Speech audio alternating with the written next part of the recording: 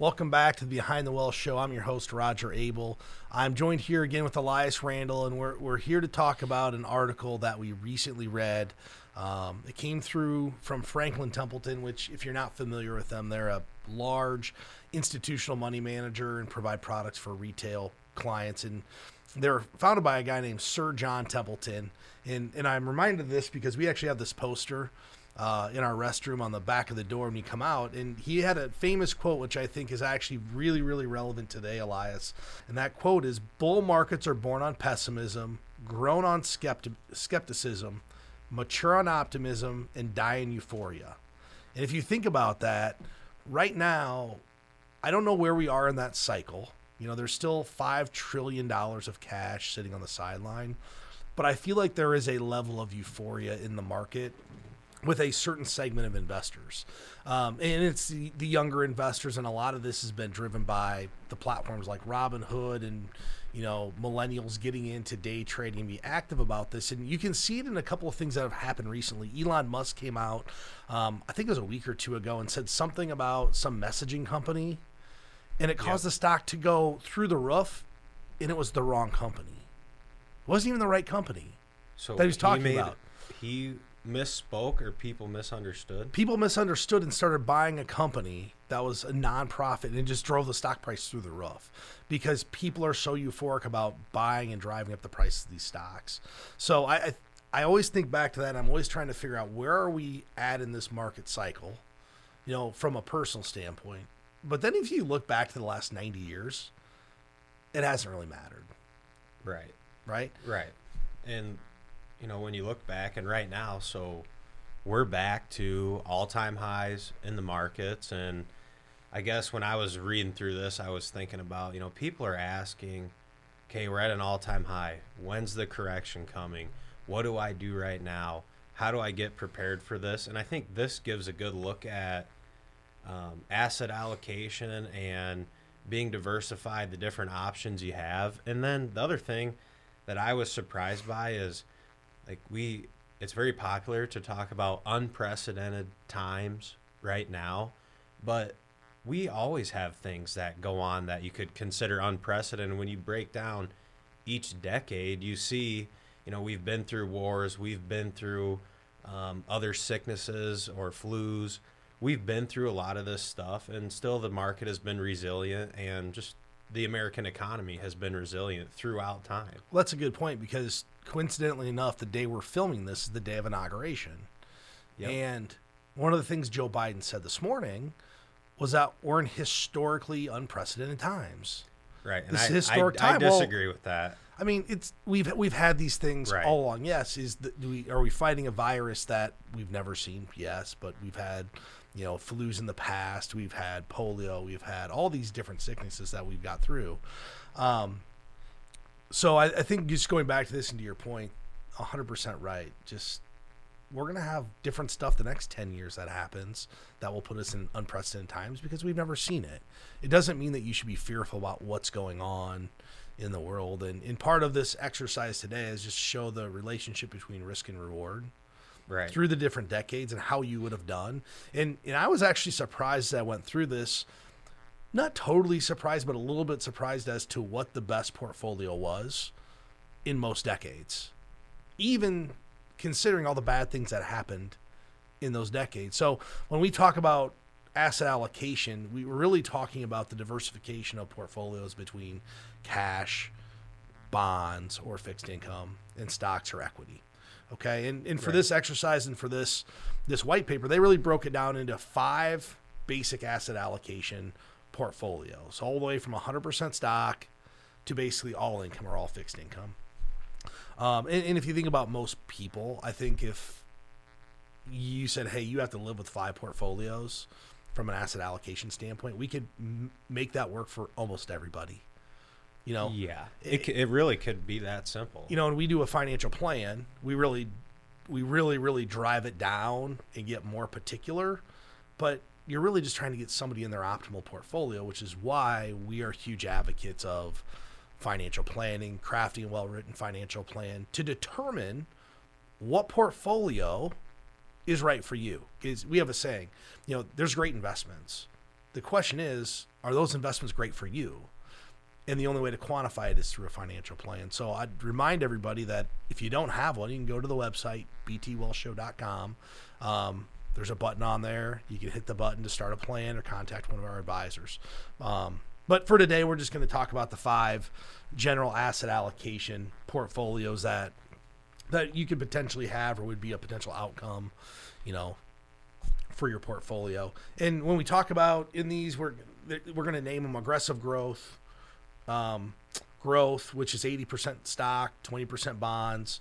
Moderate growth, that's your traditional 60-40 model. Conservative growth, which is basically 40% stock, 40% bonds, 20% cash. And then a income portfolio, which is 20% stock, 60% bonds, 20% cash. And for the growth, it's just the S&P 500 and bond indexes. All that was used for the actual benchmark. Yeah, and I'd say for these hypothetical portfolios, the other thing I liked about this white paper was it assumes rebalancing, which is something we talk a lot about and we proactively do for our clients. So, and that's an important thing because when you have areas of your portfolio that outperform, it is important to look at, okay, what maybe is it might be as simple as sell some winners, buy some losers, or if you need to have a 80% stock, 20% bond portfolio, and now you're running it like 85-15, how do you get back to that optimal portfolio for you? And these scenarios assume rebalancing through all these decades. Well, think back to the last year and how important rebalancing could have been as a strategy if clients took advantage of it or individual investors did. So let's just say you entered the year with a 50% stock, 50% bond portfolio. By the end of March, your portfolio was down, if that was your allocation, probably around 20%. Yeah. So now you actually had 60% in bonds and 40% in stocks. Had you have rebalanced, you'd have brought it back to 50-50, so you'd have sold 10% of those bonds, bought 10% back in those stocks, and now you've experienced this great run up from the bottom. Well, yeah, and you would have been rewarded for doing something proactive and doing something that was prudent for your situation. Yeah, it's proactive versus reactive. You reacted to the situation, but in a proactive way. It's kind of like my daughter when things don't go her way. I'm like, hey, that didn't work. Let's figure out how to turn lemons into lemonade. And she always kind of laughs because, she's like 4.5. She thinks it's funny, but I'm just trying to say, hey, it's not going to go your way. But how do we make a negative into a positive? And that's one of the ways you can do it. Conversely now, if you did rebalancing in April of last year, you're probably looking at doing it now because my guess is you've got an outweighed amount of stocks in this portfolio due to the rapid recovery that we saw in the market. You probably want to rebalance back the other way. And if you don't rebalance the other way, that's the greed kicking in that people have, right? Where they're starting to get greedy and say, hey, man, everything's doing so well. Why would I want to go back to the portfolio that I had before? So rebalancing is important. I'm glad you brought that up throughout this. But the first decade, and we go back to 1930, is the 30s, right? Yeah. And this is kind of a interesting decade. A lot of stuff happened. And I like to look at parallels, and I've been talking about this for a long time, but we had a Great Depression in the 30s. Well, we just had a Great Recession not too long ago. 12 years, it's getting longer ago. Yep. Great Recession. They had the creation of the New Deal in the 1930s. Well, we're probably looking at the creation of some form of a Green New Deal. So we can look at what happened back then, see what happened now. Does it really matter for somebody's portfolio? We also had the crash of 29, right? 16 million shares traded, and it started the Great Depression. We had 25% unemployment. Well, just 6 months ago, we had 25% unemployment. So there's all these parallels. And people start to get scared by what actually happened. And I like to look at what did actually happen. So if we take a look at the average annual returns for that entire period of time, right? The stock market for 10 years is actually negative. Yeah. Slightly. It was down 0.5%. Yeah. Basically flat, but down 0.5%. And that was the average return. So if somebody had a 100% stock portfolio, they lost 0.5% of their money, which that's unfortunate, but it's not cataclysmic. It's not like they lost 80% of their money. They might have thought it was cataclysmic in 1929 if they lost massive amounts of money, during the Great Depression. But if they held on, they're okay. Right, and that's also in a decade where you got kicked off with a big stock market crash at the end of 1929, and then what really stuck out to me, average unemployment was 18.23% for the entire decade. Yeah, that's the average for the decade. So there were a lot of people out of work for basically 10 years. And basically, of all the decades we're looking at, that's the worst.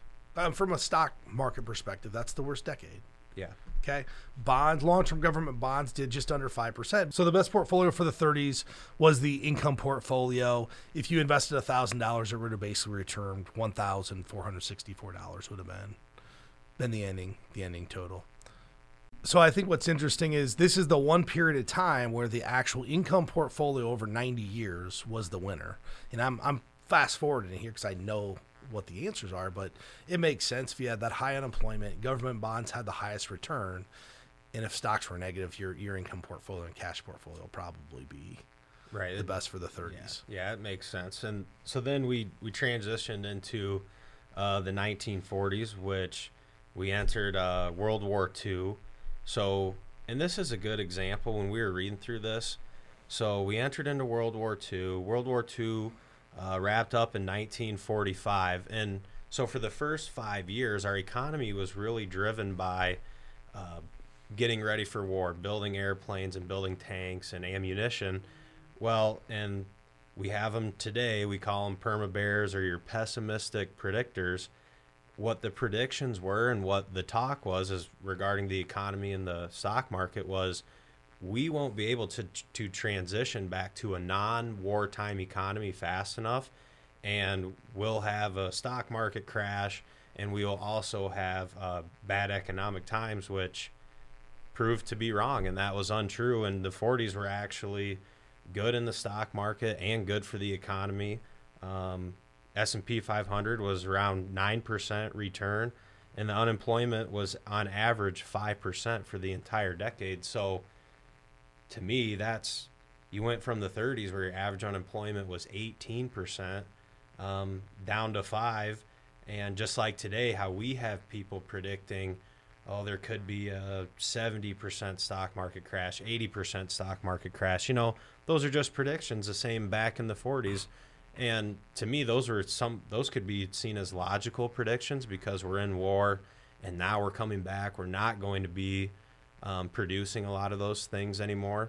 But to me, that shows the resiliency of, the American people, our businesses, our economy, and our stock market. Well, some of those predictions are probably based on recency bias, right? They just saw a Great Depression. Well, this has to happen again, or this will happen again. And we start to form opinions about, man, we spent all this money on a war. How are we not going to, have some kind of economic collapse from it? Well, if you have the parallel to today of coronavirus, we spent trillions of dollars on this, and it's exactly what the predictors are saying today is, well, we're going to have to pay this back. How are we ever going to get off a 0% interest rate? How are we ever going to do this without some kind of an economic pullback? And at the end of the day, they just don't know. I mean, markets can't be predicted, and this is maybe the first time in history where really that was proven. Predictions really don't matter that much. Predictions are just somebody's speak and somebody's narrative that they believe will happen. We've said it before. They'll be right eventually. Right. We just don't know when and how much does a person actually miss out on getting to the point where they're actually right. Right. And we know on average there's at least a 15% correction every 3.5 years, which is really all the more reason to work with a professional who's going to help you not make bad decisions, and to have a financial plan that, we've considered those type of things happening, and then helping talk you through it, how to stick the course when it does happen. Right. And, people at this point in time, there was no such thing as financial planning in the 40s. Not as it is in today. Today it was, this is just a stock market. And, I wasn't around, but I would guess that the stock market at that point in time was seen as more speculative versus this tool to get someone to retirement. Yeah, I think, there might have been some people starting to talk about behavioral finance and like buying and holding, like maybe like Benjamin Graham or someone, but not like today where there's a lot of people that talk about behavioral finance and how to build wealth over the long term. Sure. So then Elias ushers in the Eisenhower years, and this is where we started to see some really massive reaction to civil rights movements. Elvis was rocking the world back then. And we transitioned to more of a consumer nation as households started to buy their first cars, and some of the technological advances and more modern amenities for the time became available, which really started to grow stock prices. I mean, they'd reached their highest level since 1929. They were followed by an 18-month bear market from April 56 to October 57, where the S&P declined 19%. So there was still turmoil, but we saw some growth that was driven here. And coincidentally enough, guess what portfolio was the best again? The 100% stock portfolio. The all stock portfolio. But I think it's important as we talk about this being the best portfolio, it's not because it's the best portfolio for any one person, right? If your financial plan dictated that you could have a 100% stock portfolio and your risk tolerance also kind of dictated or re-ingrained that was appropriate for you, it would be good for you. And if you think about it, the markets went up over time. I mean, a lot. So most of the time, the stock portfolio is going to be the correct portfolio. But the S&P 500 in the 50s was up a little bit over 19%. We saw bonds actually average negative. So long-term government bonds were down just ever so slightly. And the unemployment rate was about 4.5%. So one of the trends I'm kind of seeing is, we have unemployment go down again. We had this massive growth. But I think one of the cool things that I found from the article, and I didn't think about it, is that's when the vehicle became like mainstream. Everybody has started to get a car. Yep. Well, cars and TVs were starting to be in every home in America. Cars and TVs, and today it's cell phones and hoverboards. I don't know. Right. So the 50s were a very prosperous time for anybody who decided to invest with some level of risk in a portfolio. Yeah, and what stood out to me, and I guess to kind of draw comparisons to today, so there was an 18-month bear market where the stock market went down 19%, just over 19%. Well, so then I was wondering, okay, so if this year when coronavirus started and our markets went down like 35% or more, how would people, and it was short-lived, right? But how would people have responded differently if it would have been a longer drawn out market of like this situation where it's 18 months? Yeah, I think that's a curious question, because a lot of people knew it was happening, but they were more concerned this year about their health, their safety. I mean, they were probably watching their money, but they were more watching the news to see what was going to happen with this virus that had just captivated us as a country, and then the reaction to it. And by the time they probably got their, so think about this, they got their March statement, which, it's down. Yep. By the time they got their July statement, they made a good chunk of it back. So I think the reaction level wasn't that of lots of pain, where if you got the March statement, you were down 10%, and then you got the July statement, you're down 10%, another 10, and you just constantly keeps wearing on you. Yeah, it seems like it almost be more like death by 1,000 pricks. Like, can you take it? It's kind of like when my daughter keeps asking for the same thing over and over and over, and by the like 40th time, you're like, whatever. You just, uncle, I succumb to whatever is going to happen. And I think you're right. And it's one of the things that I think's happened with technology, which we talk about in a previous show, is that the speed of information is so quick, it's moving markets faster too. Right. I mean, something happens, you can literally go on here, you can be on Facebook or Twitter or whatever you're on, get the information, make a trade within seconds. Well, that just didn't happen 20, 30, 40 years ago. So it took people longer to react on both ends, longer to panic, and longer to get back. Right. And we should point out, even with that 18-month bear market, for the decade, stock market in general is up over 19%.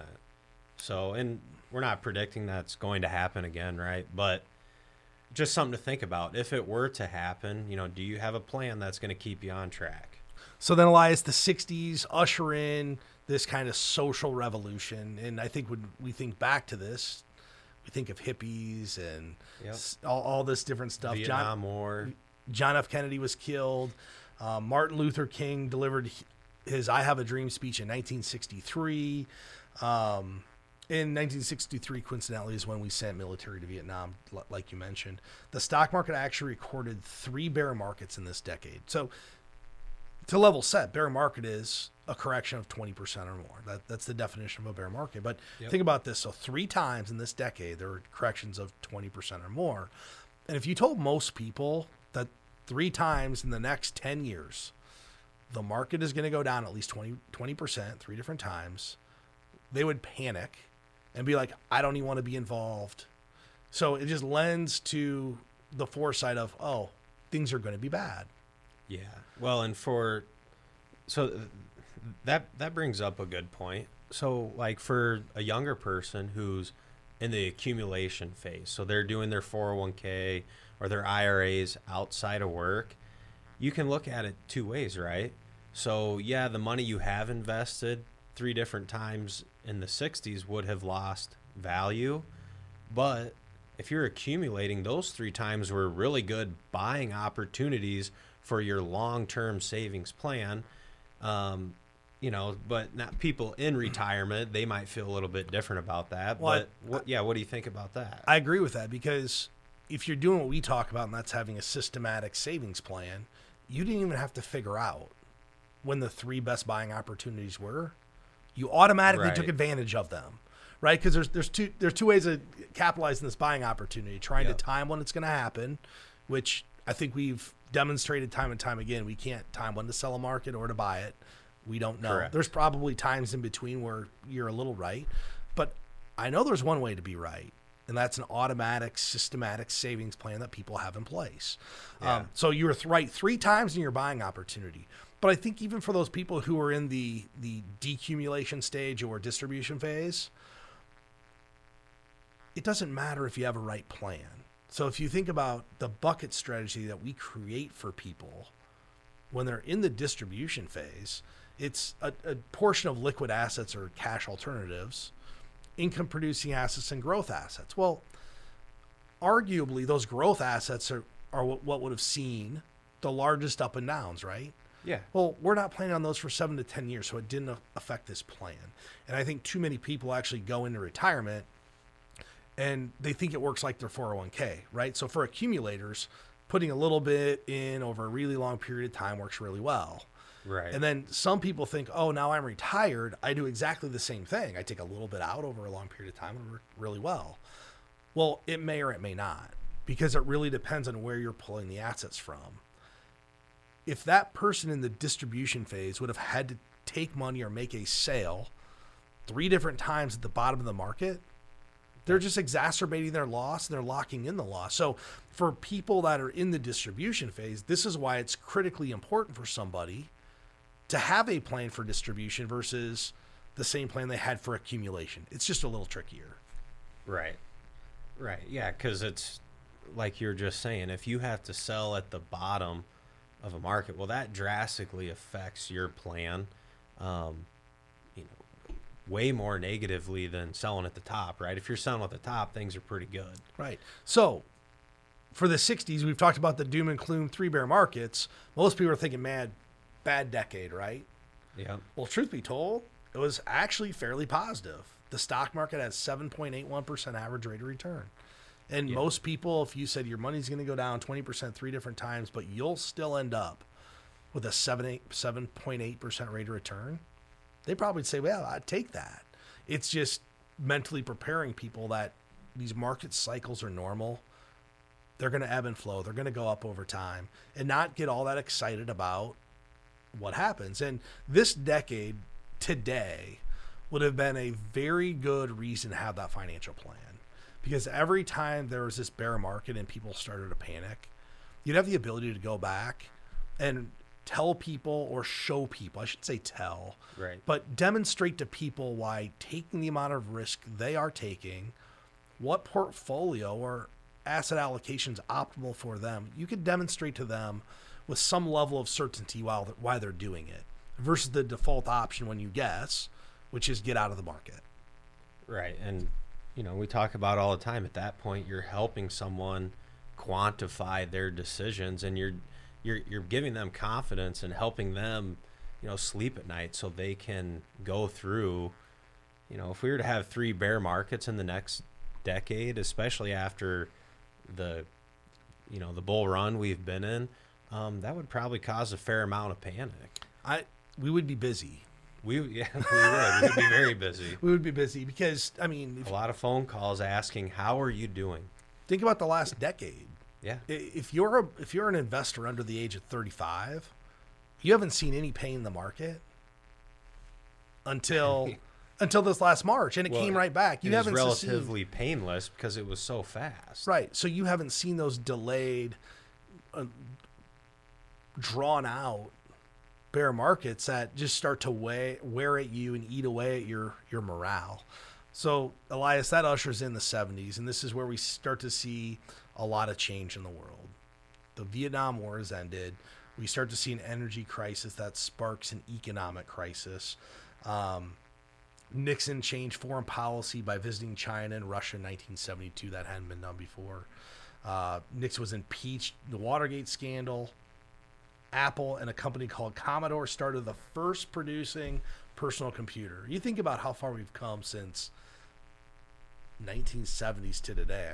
Here's your computer today versus back then, like these big boxes. Right. And the thought that Apple was started in the 70s. And it brings me back to a class I took in college, Apple. So this would have been like early 2000s. And I was in a finance course at the University of Iowa, and it was this trading course. It was teaching you how to execute stock trades, and it was all fictitious, but followed the stock market of 4 stocks. It was Apple, IBM, Microsoft, and another one. And I remember back at that time, of all those stocks, Apple was the worst. It was the worst stock. Oh yeah, it was the worst because iPod hadn't come out. The Macintosh wasn't. Who was using a Macintosh in 2000? You might have seen it in some schools, but nobody had a Mac at home. Elementary schools had them. Yeah, but you didn't see it in the home. And I'll never remember. The stock was trading $10 a share. And now think if someone would have had the foresight, to invest at that point in time. So I just think it's interesting because I feel like Apple for 30 years just wasn't well known. And today it controls 50% of America's life. 50% of America run their life on an Apple device. At least. I don't know the real number, but it's a lot. Everybody in here has an Apple device right now. And then the stock market plunged 45% from January 73 through December 74. So that's a pretty painful year right there. 45% from January 1973 to December 1974. But with that, people were still rewarded for the decade. For the decade, the market still did 5.86%. So if you could have stomached that and stuck to a good plan and kept buying, you still would have been rewarded almost 6% annualized return. The other thing I thought was interesting was I think this is only decade where a conservative growth portfolio was the best performer. So that's 40% stock, 40% bonds, and 20% cash. Yeah, and here's what I think most people remember about the 70s. It was this decade of hyperinflation, super high interest rates. You hear the stories, well, I used to get 12% of my CDs, and you did, but inflation also went with it. In fact, I'm looking at this chart by Franklin Templeton, and that at that point in time, short-term interest rates were 8%. Ouch. You can't find long-term interest rates on high-yield debt that's 8% today. Right. So if you think about that's one of the reasons that the conservative growth, or that model that holds more fixed income and cash, outperform the stock market. But I look at that too and say, well, so you had a 45% downturn in a stock investor still made just shy of 6%. Right. And annual inflation being over 7%. And that's really high. All these other decades are a lot lower than that.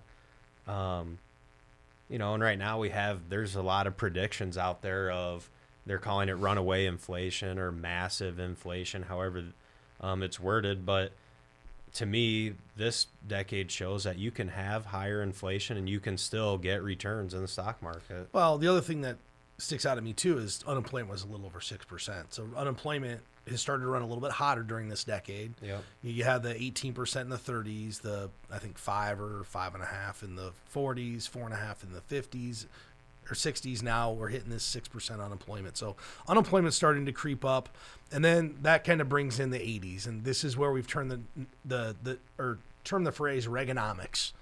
It's when Reagan kind of introduced this thing called Reaganomics, and it's basically reduced taxes, more productivity, less government, all the kind of things we've heard about the last 4 years with the Trump campaign that was in office.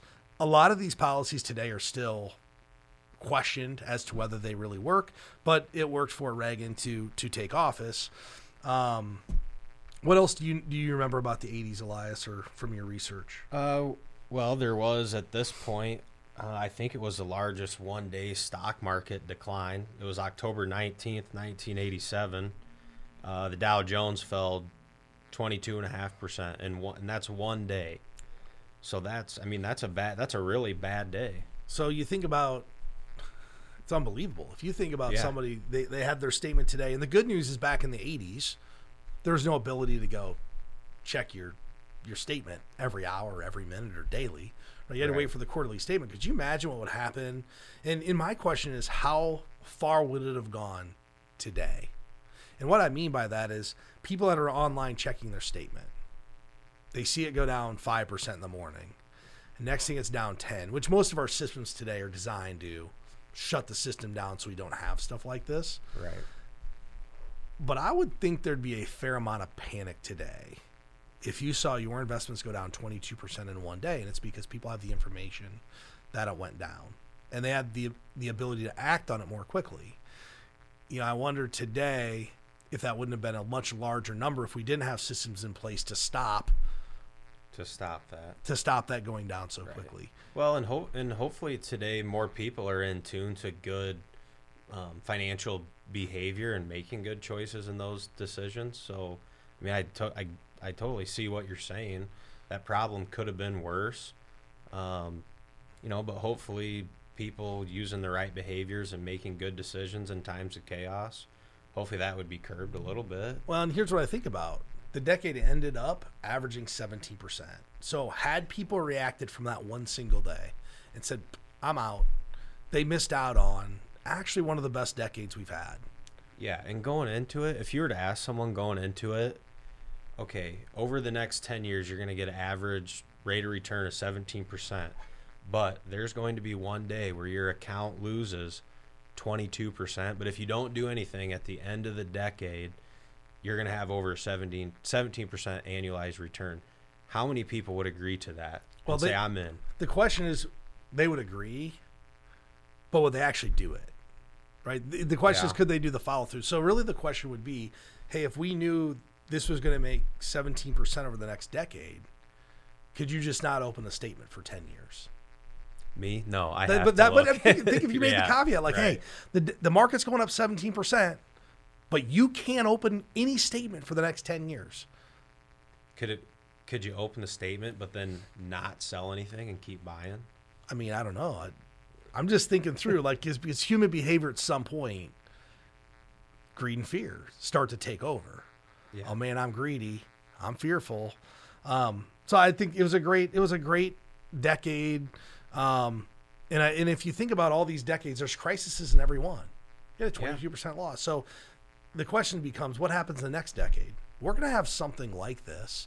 It's not really if bad things are going to happen. It's how we react to them.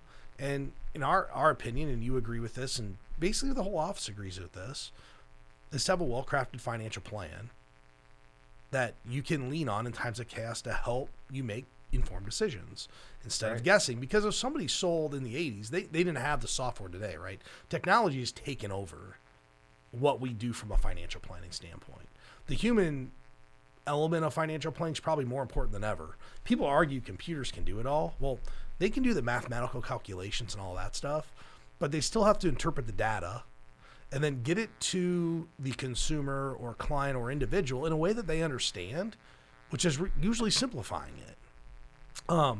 So that's one of the really cool things that's happened since the 80s, and then it ushers in the 90s, which, you know, I'm not even going to look at what this is, but here's what I remember about the 90s.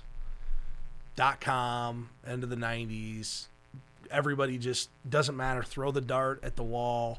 If it has a .com behind it, it's going to go up. Price is going to run up. Yeah.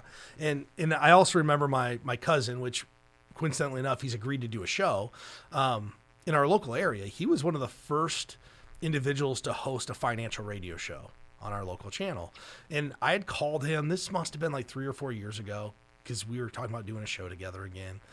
And I said, hey, what was it like back then?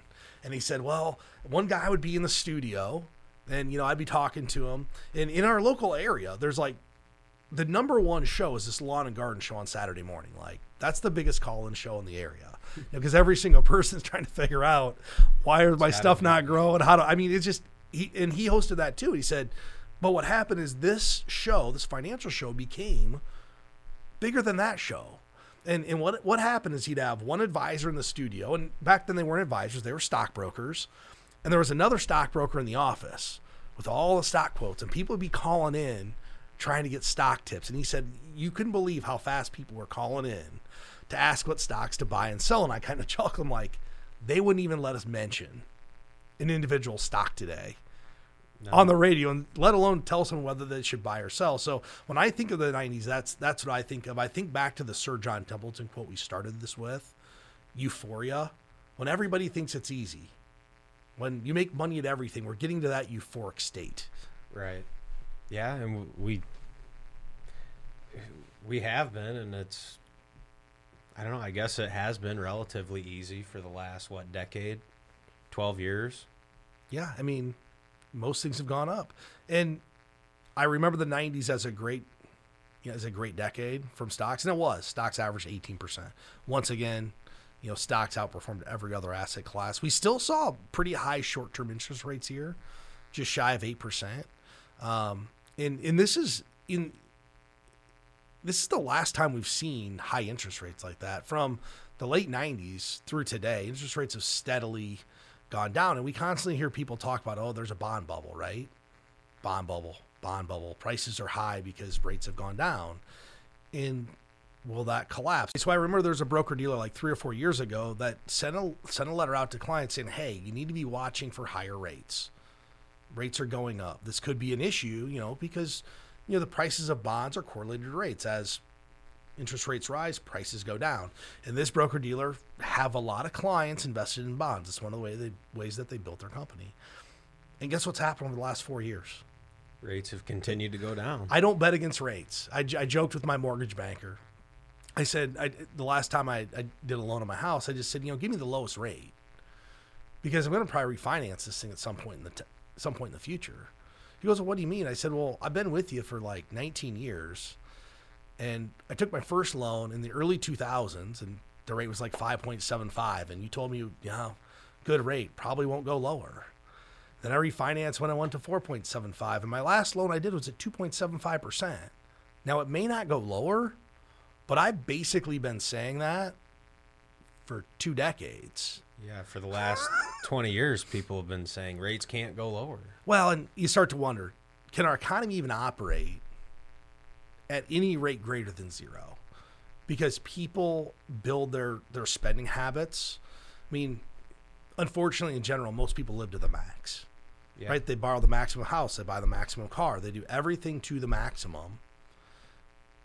Can we actually even go to higher rates, or does it implode the economy? We just watch when rates go to 5%, watch what happens to new home building and refinances, a new home purchase. It all starts to slow. Yep. So, you know, I just don't want to bet against rates long term. Ushers in the 2000s, and this is really George W. Bush is elected. We see a lot of cool things start to happen. We're seeing a massive resurgence in technology, keeps growing. We have a great recession. We saw 2 of the greatest bear markets we've ever seen. Both went down top to bottom a little bit over 50%. We saw the dot-com bubble, where all this euphoria of the 90s, and anything you buy with the dot-com behind it goes up. Well, that didn't happen. It started to go down. And then we have the financial crisis of, 2007, 2008, which was driven by this, really easy lending policy and banks really participating in loans that they shouldn't have been. The term ninja loan came into mainstream, and people say, well, what's a ninja loan? No income, no job application, or what I refer to as no income, no job, no problem. Get you whatever you want. That's the best loan ever.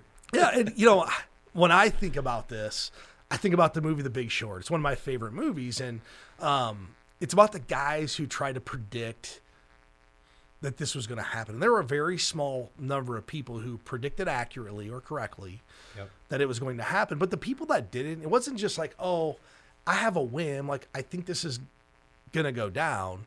They got a tip from somebody, or someone said, hey, I believe this is going to happen. And they went and thoroughly vetted and researched why it would happen. And part of the movie, they go down to Florida, where one of the epicenters of where this is going on. And they go and they talk to mortgage brokers. They go and talk to individuals. They go to people's homes. And they're like, well, I mean, they didn't really even know what they were buying. I mean, so they didn't really predict. They put the numbers behind it and said, hey, not all these people can afford these jobs. And I remember in our local area driving around with my wife, and this is 100% fact. I'm driving around. I told my wife, said, I don't understand how all these people can afford $400,000 homes, because I know what people make. I mean, we're meeting with people every single day. They're telling us what their income is. I can do the quick math on how much a mortgage of a person making $100,000 can afford. Right. And I just, when I've said, I don't know how they can afford it. Now, I didn't have the insight or the knowledge clearly at that point in time to call this, but I had that feeling like, how can this be going on? And this ushered in one of the most painful decades. It's actually the worst decade since the Great Depression for stocks. Yeah. Yeah. And as we're almost down for the decade, 0.95%. So almost 1% down annually for the decade. And I do want to point out, so we've gone through every decade since 1930, and we've had 2 overall down decades. And to me, if you're down less than 1%, I mean, I just consider that flat. Like, I don't really feel like I'm losing at that point. So for all of this talk of there's a huge bear market coming and this is going to happen, we're in unprecedented times. When you look at all these decades, things are always happening. In our 2 worst decades, the stock market was flat for a 10-year period of time. Which goes back to another thing we talk about. We've never had a bear market or a recession. We've never returned to previous highs. That's never happened in the stock market. Yeah, we've always recovered. In that, the 2000s usher in this new I generation, right? What's the I generation? It's this right here, the iPhone. People believe that they've had this. Like, if you ask someone, how long have you had the iPhone? Oh, I've had it forever. No, it came out in October of 2008. It does feel like forever. It feels like forever. And I remember the first time I saw one. I was sitting at a restaurant with my sister-in-law and her boyfriend, and he has his phone, and he's like, oh, man. I'm like, what is that? He's like, oh, it's this iPhone. I'm like, oh, man, what a waste. Like, I would never use that. And he's like, check this out. So he hands it to me, and we're at dinner with my in-laws, and I'm playing with this. I told my wife, I said, we're going to go get 2 tomorrow. And sure enough, I ran out to the Apple store and went and bought 2. But at first, I'm like, man, I got my first cell phone because my parents wouldn't buy me one, so I had to buy my own. I got my first cell phone, Flippy, 2000. Cell phones have been around a while, but I got my first one in 2000 and, barely knew how to text. I started using the same, like, well, this is awesome. I can get my email right here.